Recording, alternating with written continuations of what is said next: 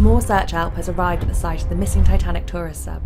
The area they are searching is bigger than Wales and twice the size of Connecticut, with a depth of 2.5 miles or 4 kilometres. The Polar Prince, the research vessel that launched the submersible, has remained near the Titanic wreck site since Sunday when contact was first lost. A mix of US and Canadian agencies, navies and commercial deep-sea firms are all helping with the search. The Polar Prince has been joined by other ships including the Atlantic Merlin, Scandi Vinland and Deep Energy in an effort to broaden the search area. These vessels all have remotely operated underwater vehicles, ROVs, which are underwater drones used to search the depths of the ocean.